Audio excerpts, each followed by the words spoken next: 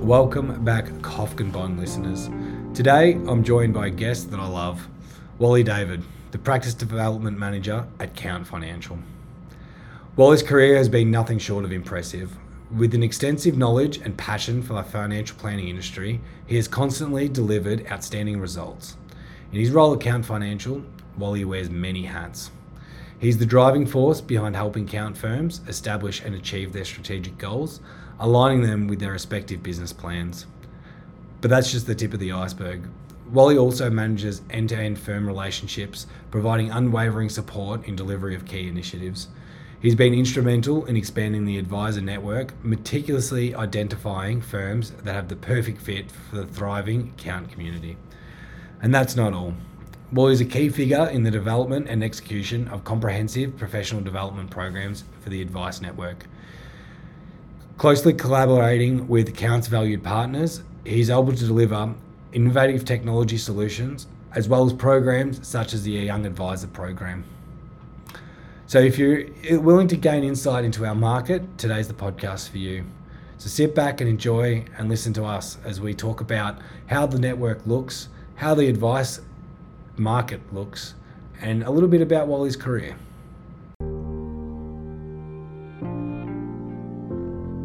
Wally, welcome to the Kofkin Bond podcast. Thanks for having me. Mate, it's, well, look, I reckon you've been following us a little bit on the podcast and giving me some feedback, so it's actually finally good to have you on it. Yeah, no, you're doing a great job. You've had some excellent guests. You've done very well along the journey and a good variety of topics. So, yeah, no, well done. I thought I'd actually bring someone from financial services and not talk from my end around it. But, mate, the reason we sort of got you on today is I really wanted to talk about, I guess, our industry and the landscape of it. I had an amazing meeting this morning just talking about, I guess, also the future generation that's in advice. You know, the industry's gone through so many changes and it's had a bad reputation around certain areas of it. But I think when we look at the horizon and we look at the new entrants coming along, there's a lot of positives coming out of the industry at the moment. Absolutely. Totally agree. I mean, in a lot of ways, I think there's never been a better time to be in advice. And I think there's blue skies ahead for sure. Yeah. So, mate, let's touch on your journey. So, you actually were an advisor once upon a time. What was it like joining the industry, I guess, and what made you want to become a financial advisor? I always had an interest in money and finances. I was always a pretty good saver as a kid, and I had my Dolomite account or an account with the State Bank and used to keep a good eye on that. And yeah, I think when did a banking and finance degree at uni, and was always pretty set in my way. That's sort of where I wanted to end up. And I got my start at the Commonwealth Bank actually way back when, about 20 years ago, on their graduate program, which was great. Like back then, the way they used to do the graduate programs is you spent a bit of time in different areas of the bank. Like you spent time as a teller and spent time at the customer service desk with the lender to get a really good holistic view of the bank and customers. So yeah, that was my start and how I got in. So I guess they lead you down the advice part from that. You're starting off at teller. What was financial advice in the bank like 20 years ago? Look, it's fair to say that it was very different to what it is today. I mean, obviously, the banks today have largely exited advice altogether, but back then it was.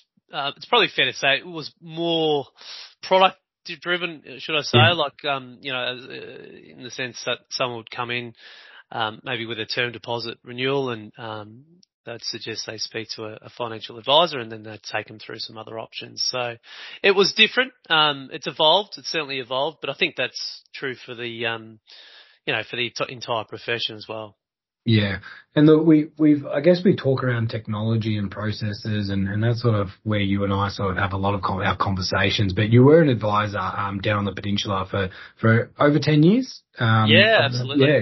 Around that sort of 11-year mark. But, what was sort of the process that you like to go with clients back in the day? Because I know a lot what you were actually doing as your time as an advisor. I've sort of taken a lot of sort of lessons from you in that regard and built our processes out. So how did you sort of like to have that client journey? Yeah, it's a good question. I mean, I was lucky enough when I started out that I got to sit in with a few different advisors, a few older heads and more experienced heads than me. So you get to see a good cross section of how different advisors go about it. But look, I think even for me, it probably evolved over time, like with life experience and your own life experiences. As a sort of 20-something-year-old, trying to have a conversation with a retiree or a 67-year-old and find those common points of interest is probably more challenging than perhaps as you get older and have your own kids and your own life. But look, I think for me, I think always a big thing I think it's true in life that you just got to take a genuine interest in people. Be curious, ask some good questions and listen above all. I mean, it's about, sometimes we overcomplicate it. I think, it's still to this day, it's about, building that rapport, building trust. Like it's before you get to any financial strategies or technical strategies, that's the sort of center of any client relationship, I think. So, and that hasn't changed. Yeah, I think if I look back at the times I've sat on client meetings and, your longest standing clients are the ones that you almost start a meeting and there's nothing to do with advice in it. It's just, how are the kids, what have you been up to lately? Just, building that rapport. And I think, long-standing clients ring you with questions that don't even relate to finance. It relates around their life and decisions they're making. So you almost become a sounding board for clients. Yeah, absolutely spot on. I think once you build that trust and that relationship, you do become the center of the world in respect to any sort of decision, especially that are financially related, which is, for me, was always pretty cool to be, to be in that. And I took that really seriously, that role of, I guess, trust and being that sounding board. In a lot of cases, I remember clients wouldn't do anything, particularly that involves sort of outlaying money and whatnot without checking in first. And, it's pretty special in the sense that, you hold that position in their world. Yeah. So there's a point where I guess you're still working in advice, as we were talking about, but you did leave being an advisor, and so it's not leaving the industry, but there's a moment in time where you sort of got out of advice. What led to that moment? It was just an opportunity, to be honest. I got tapped on the shoulder and, an old colleague sort of offered me, an opportunity to do this role that I'm doing now as a practice development manager. But, I'd been running a practice down in Rye, down in the peninsula for 11 odd years. It was a great spot, beautiful part of the world, great clients and staff, and no particular reason other than it was time for a fresh change, a new challenge, and hopefully to sort of apply my skills in a different way to hopefully help other advisors, in their role. Yeah, well, you certainly helped me, so I'm appreciative of that, mate. It's good to hear. Good to hear. Yeah. So, look, we've worked on young, and where I really wanted to drive this conversation, as we spoke about before we jumped on, young advisors and the landscape of the industry at the moment. Now, you've ran the inaugural, Count Young Advisors program. What was your thinking around, designing that program, and how have you seen that evolve over the sort of the years so far? Yeah, well, it's one of those things. I think, so going back in time, like if you look at a lot of the advisors in the industry, even the more experienced advisors these days, a lot of them had their roots back to the days where they spent time at one of the banks or one of the large banks, and in those days it was quite a good sort of development program and training program and so forth that assists. Obviously, there's a bit more money and funding behind that to allow them to do that. And obviously, since the banks have largely exited sort of advice, there is a bit of a void of I guess, that sort of development. And we're not talking the technical stuff that you can get out of you can get out of a textbook or a website article, that type of thing. It's more the client skills, how to have good conversations with clients, build trust, how to ask those open questions and have those difficult conversations as well where you need to be. So that's where it's sort of the idea really came from, that there wasn't really that that ability or that, I guess, forum now so much for a younger advisor to get access to. And Count being of the size and scale that we are, I thought there was an opportunity there to set something up. So that was the concept behind it. And as I said, really it was to work on not so much about technical super contribution strategies and that sort of thing, because most advisors are pretty are fine with that side. It's more like in terms of the practical side of being an advisor. So yeah, how's the feedback been like interacting with younger advisors? You know, I think there is a difference. There is a difference in the way that advice is delivered now. You know, I've only been in the industry sort of 8 years, but, you know, you can already see that work. We were talking about building rapport with clients. I feel like a younger generation of advisors are really interested in the goals that people are setting and the lifestyle that they're trying to create. It's always about wealth creation. You know, we're here to help someone along that journey, but, you know, I think the younger generation are certainly really interested in the client journey, you know, what their goals are and how that looks in their future. yeah, absolutely. I think if you think, particularly if you're trying to engage the sort of younger generations, you know, young accumulators, young families, people with kids and so forth, who are time poor, don't have, you know, I think for them, what they're looking for is a plan and something that can give them that accountability, but also see how they are tracking to some of their big goals in life as well. And that's what's going to get them excited about coming to see you, you know, as an, you know, to get advice, not so much. Whereas, you know, it's probably fair to say back in time, you know, financial advice was largely something, particularly retirement, and when you got to close to retirement, that, you know, that was the trigger point to come see an advisor to look at your super and how you're going to fund the retirement. Whereas now it's more than that, and it's more broader than that. And, hence the discussion around sort of goals and life goals as sort of, been gaining more and more momentum. Yeah. I guess with that younger generation, and I'll sort of harp on them as well though, and sort of the next part of the conversation I want to talk around was, you know, digital tools that we now have at our disposal to interact with our clients. And we talk a lot about different ways to make efficiencies in the way that we're delivering, to make advice affordable. If we look at all the statistics out at the moment and a lot of the articles written, they're trying to fix the industry because it's become so unaffordable for most Australians. And I think it's driving people away from seeing an advisor. So, you know, there has to be ways that we either, we create efficiencies so that we can deliver more advice to people. How have you sort of seen the landscape lately around sort of the digital tools? Oh, look, there's a lot more tools and solutions available probably than there once was. But, oh, look, I think we've still got some way to go. It's fair to say. If you think of client experience in a lot of other services that you would access, you know, you think about booking making a reservation at a restaurant nowadays, and how seamless that can be with your online booking sort of engine, and you can book, get confirmation, and it's pretty seamless. Similar now with whether it's if you're seeing a GP or another specialist, it's quite seamless. I think of now even when you get a parcel delivered and you got your app and you can see exactly where the parcel, where it's, you can track it, where it's at, and then get confirmations along the way. Like, the client experience is in those sort of examples is quite good. And I think from our end, you know, it's probably fair to say that it can still be, clunky, if to use an expression, I guess, in the sense that we do require a lot of information, and because of that, you know, there's multiple steps in the journey, and yeah, I think that's still a point of frustration for a lot of advisors. It would be good to be able to make that more seamless.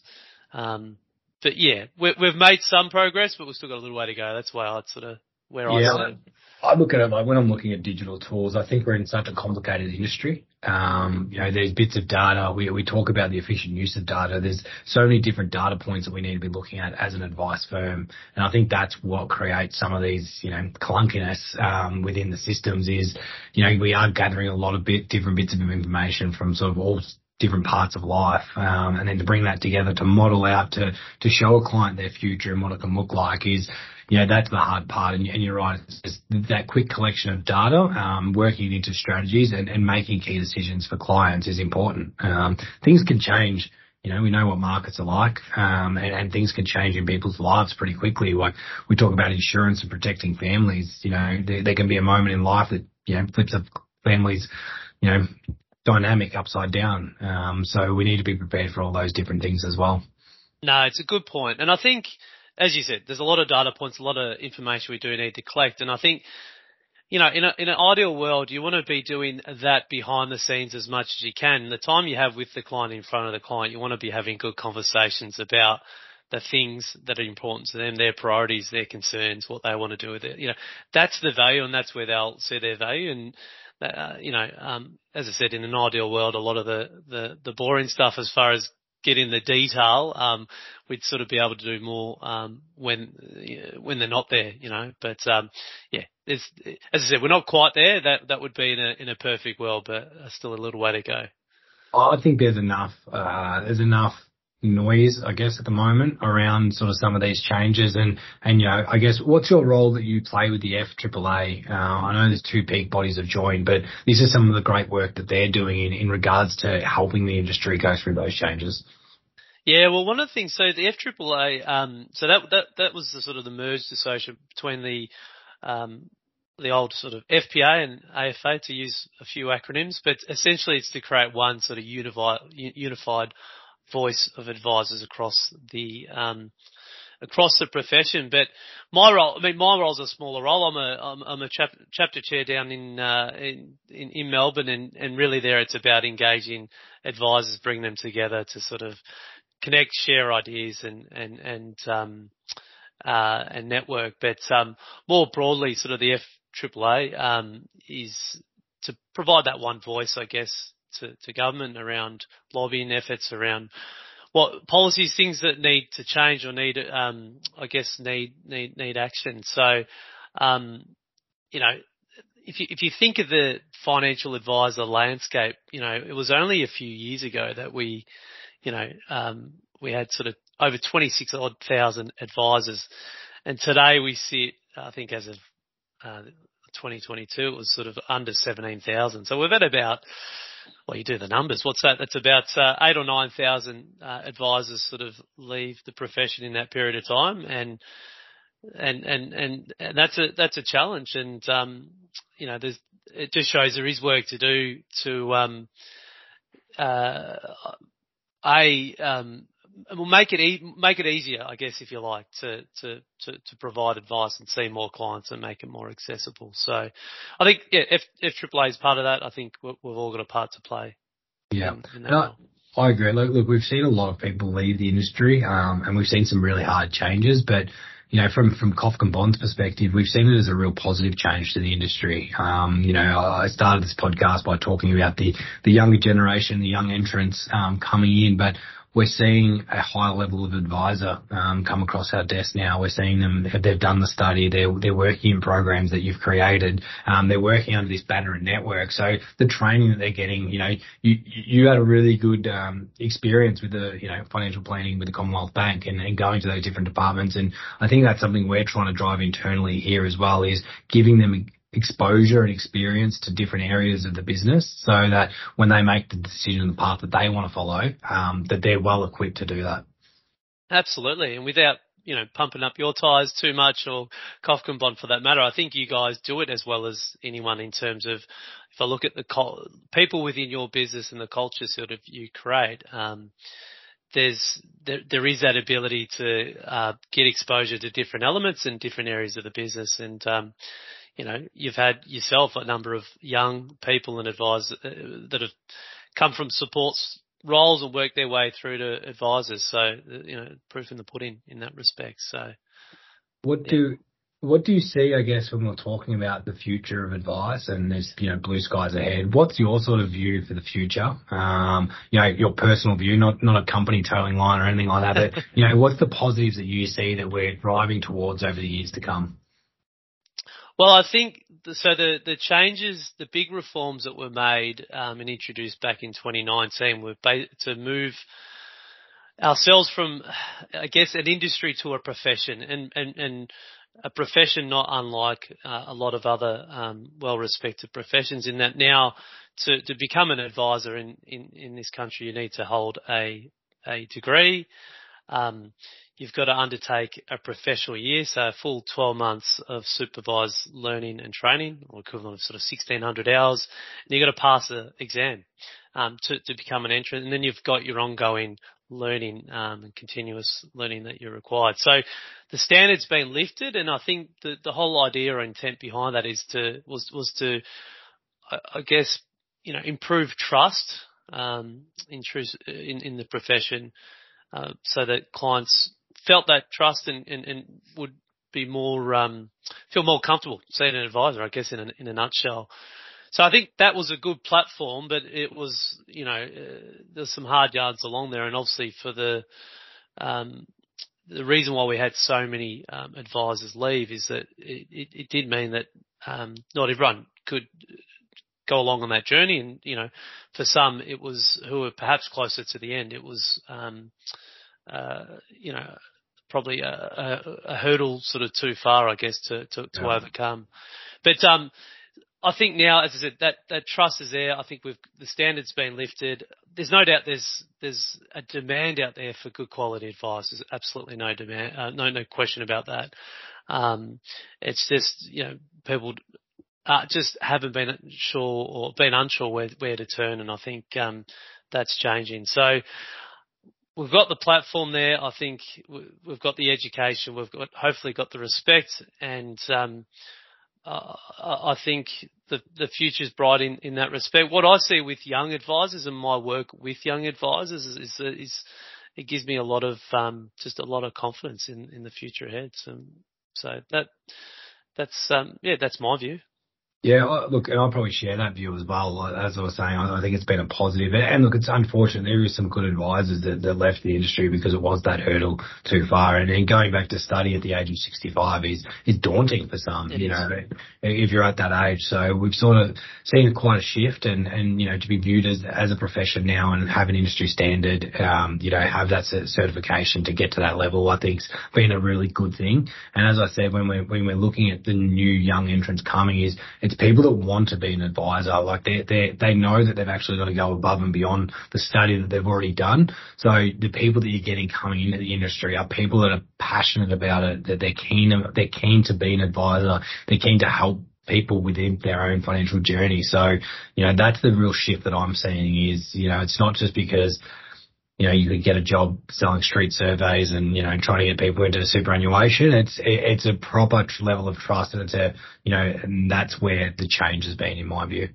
Yeah, absolutely. I think it's, well said. And, I think the other interesting thing, I think, with our profession back in time is that we've had a lot of advisors that have been career changers as well, come from other areas, come from very different disciplines, from teaching, from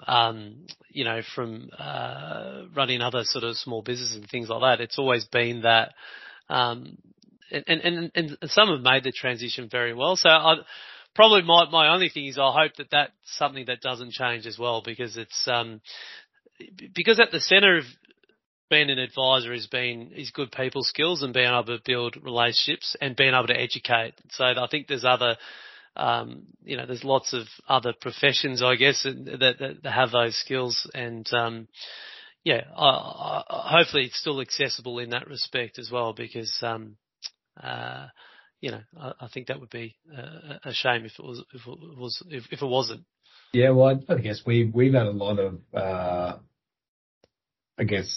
success at getting people from outside the industry to join. But you talked about, I guess, when you were young, having that passion for finance. I think there's a lot of people out there that are similar. They, either watch their parents work, hard for their money, and they want to be able to emulate their parents in that regard, and they want to be able to see their wealth grow. And I think there's always a passion for finance out there. I speak to some of my mates who have an absolute passion. They're working in a trade. It's further distinct from finance, but, you can see the passion in the research that they do. I think, a lot of advisors are people that are keeping on top of things that are changing because it's just a pure passion of theirs as well. And, we all look for a job that we enjoy going to every day. And, we both love our sport and footy, but I think finance is that for a lot of people as well. Yeah, no, absolutely, absolutely. I think the thing is today is that like there's never been more information out there. Like we're in the information overload sort of world in sort of everything you do. So I think there's never been more value in someone to be able to decipher that and to actually work out what options are relevant to you and present them in a way that you can understand and grasp and so forth. So, yeah, I mean, reality is if you really wanted to work out what to do with your money and how, if you had the desire and energy, you could probably spend enough time online and search and find or jump on ChatGPT and the like. But ultimately, we know that's not the solution because a lot about the advisor relationship is about not only the sort of the trust and the expertise, but also the accountability piece. Yeah. So to be able to actually keep you accountable, do the check-in, actually just show you how you're tracking and where you're at and what adjustments you need to make along the journey. For me, that's the real value of advice. Yeah. So I agree, and I'm someone in my life that I just love to get a professional to do it because it takes that ease of mind away. Like you're confident in trusting them because they're going to get the job done. You're right. You can go and study, but that's just extra. No one's got time to continue to study and extra time to find out the right. And then if you make a mistake, you've got no one to lean on to see why you made that mistake as well. So where do the teachings come from? yeah, no, exactly right. Exactly right. So that's, and it often, I guess that's the other thing. It's saving people from themselves in some ways, which we all need. I mean, it's not like you could use the, personal trainer sort of analogy and, we all know what we should be eating or what that we should be exercising and so forth. It doesn't mean it necessarily, always occurs or occurs when it should be. And having that coach or that guide or that advisor to keep you on track and accountable is worth its weight in gold. Yeah, mate, you have 3 young, beautiful girls, and I've just sort of had a son myself recently. What's something, I guess, how will you advise them around money in the future? What's some things that you've thought about, and do you have conversations already around money? It's a really, really good question because, when I grew up, we didn't have much money. We were very much a sort of working class sort of background, and so money was scarce. Whereas nowadays, we live in an age of abundance, and I'm not saying that because we're we're well off, we're incredibly well off, but just in general, I mean, things are accessible as we know. Your money, in terms of what you can access and buy with your money, and so it is a challenge to actually, I guess, instill the value of money in kids. So one of the simple things, and I haven't got it nailed, I haven't got all the answers yet, but one of the simple things I try and do with my girls is that, like, when they're gonna buy something, let's take a really a simple example. So lunch order day, right? Yeah. So on Fridays, they get to have a lunch order for school. And what I try and do is set a limit. And even if it's a notional limit that, you've got $8, let's call it, to spend in this lunch order. Now, they've actually got to make a choice of what they can and can't have, and they probably can't have the ice cream on top of the pie and the so it forces them to make a choice. So I think wherever possible, if we're in a shop or they're going to buy something, I always just try and use, even if it's for no other reason, but just imposing a limit so they understand that they need to make a choice. Yeah. I've found that sort of useful, in that sense, especially at their age, because they're, still only sort of 10, and my eldest is sort of 10 and 7. So that's just a small thing. And as I said, it just gets them used to the idea that money is scarce. Yeah. And that sometimes you need to make a choice between one thing and another. So. Yeah, I was at a sort of round table the other day, and it was a question that got asked, and I found it a bit fascinating. As I said, I've sort of, my first child at the moment, and how do you instill money lessons and in that growth? And, some dads at the group, it was a dad's roundtable for Father's Day, and some of them had some really great ideas around budgeting and teaching kids from such a young age about, if you're wanting to buy, categorizing almost toys that, of course they were going to buy their kid toys as they went along, but if there was something really big that they wanted, it was like almost helping them save up for that. And, then you go to Coles, and do they really want to buy that small ticky-tacky toy, because that's going to cost them getting to the big prize at the end of the day. So, some of them had some great ideas and some great outcomes with their kids around sort of different lessons, but, everyone's sort of got a different lens on it, and it's fascinating because we either rebel or follow our parents in the way that they were with money, and that's a conversation that we have with clients is, what are the lessons that they're trying to instill in their kids, and are they following those same lessons themselves? It's a good point. And it is, the world's changed a bit as well. I mean, I think, even kids, doing like, when I was a kid, I started a paper round when I was 10 and a half. So I was doing a paper round before school in the morning, 6 days a week. And I think I had $20 a week, for 6 days a week. So you do the maths, it's not much per day. So for me, that was that taught me the value of money, because, and I wasn't going to blow it on rubbish when I was, working that hard for it. But, these days we don't, you don't have those sorts of jobs. I mean, we've still got McDonald's and things like that. And I'm a believer, I guess once they get to that stage and age that they can work, I'm a big believer in them doing that to earn, I guess, that extra money, that if they want those discretionary items or things they want to buy themselves, that they've actually earned it themselves. So that would be my other thing. When they're at the age that they can, I'd love them to do some sort of part-time. Yeah, and I think I'm like that. I think you learn a lot of valuable lessons by the time you sort of, if you're working at a young age, you're getting lessons already.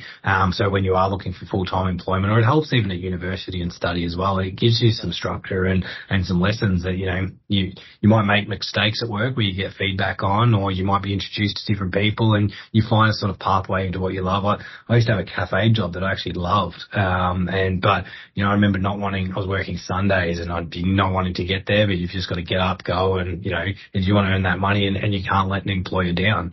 I felt easier leaving school, wagging it out of school than I did, not rocking up to work. It's a great, cafe job, any of those hospitality jobs, I think, are sort of the best, some of the best jobs you can do, particularly early on, because I think in the age of the tech world and the internet, now with everything so accessible and you've got ChatGPT and the like, technical information is very, is very accessible and easy to get. The part that you can't replicate or whatnot is the communication skills. So to be able to hold a conversation and that's one, I think, the biggest challenge with our kids, with the fact that they are using, your messengers and communicating more now via, apps and the like, that the part that's been lost is the human to human sort of communication piece. So that's why I love, the cafe job or the hospital is just gold, because it's going to get them in front of people and talking to people and having those conversations. And even for that reason alone, I think it would be great for them to do. I love it. Wally, mate, I really appreciate you joining me today. It's been one that I've wanted to book in for a while. As I said, you and I do a lot of work together, and we have these conversations internally of how we're sort of viewing the industry and what changes can happen. So, mate, to have you today on the podcast, I really appreciate it. It's my absolute pleasure, and keep up the great work with the podcast. Thanks, Wally. All right. Thanks. The Kofkin Bond podcast is a product from Kofkin Bond & Co., which we are an authorised representative of Count Financial. All information in this podcast is for education and entertainment purposes only. It is not intended as a substitute for professional finance, legal or tax advice. The hosts of the Kofkin Bond podcast are not aware of your personal financial circumstances. Before making any financial decision, you should read the product disclosure statement and, if necessary, consult a licensed financial professional.